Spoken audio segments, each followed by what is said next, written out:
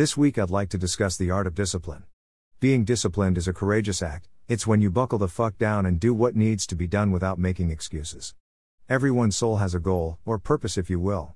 Earth is a world full of distractions, a realm of obstacles and challenges, but we've all been blessed with discipline. Sometimes people aren't able to muster up the discipline needed to live out their dreams or do the things they imagine, and others make sure that effort is made because even small steps still pave the way.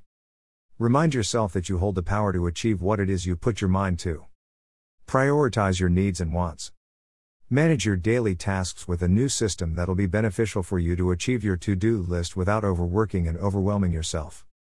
When people shift their thinking to knowing that they can achieve and do it all, you'll release the old passive receiver mentality within you who thinks they only can do or receive what's given to them. We were trained to think like this, to keep us bound. Distractions can easily do their job and steer you off course, only if you choose to let them. Remember to keep your inner child alive by thinking out the box and using your imagination to create the reality you'd like to see. Discipline is about staying dedicated to yourself and your vision. Don't fold under pressure. Don't conform. Stand your ground.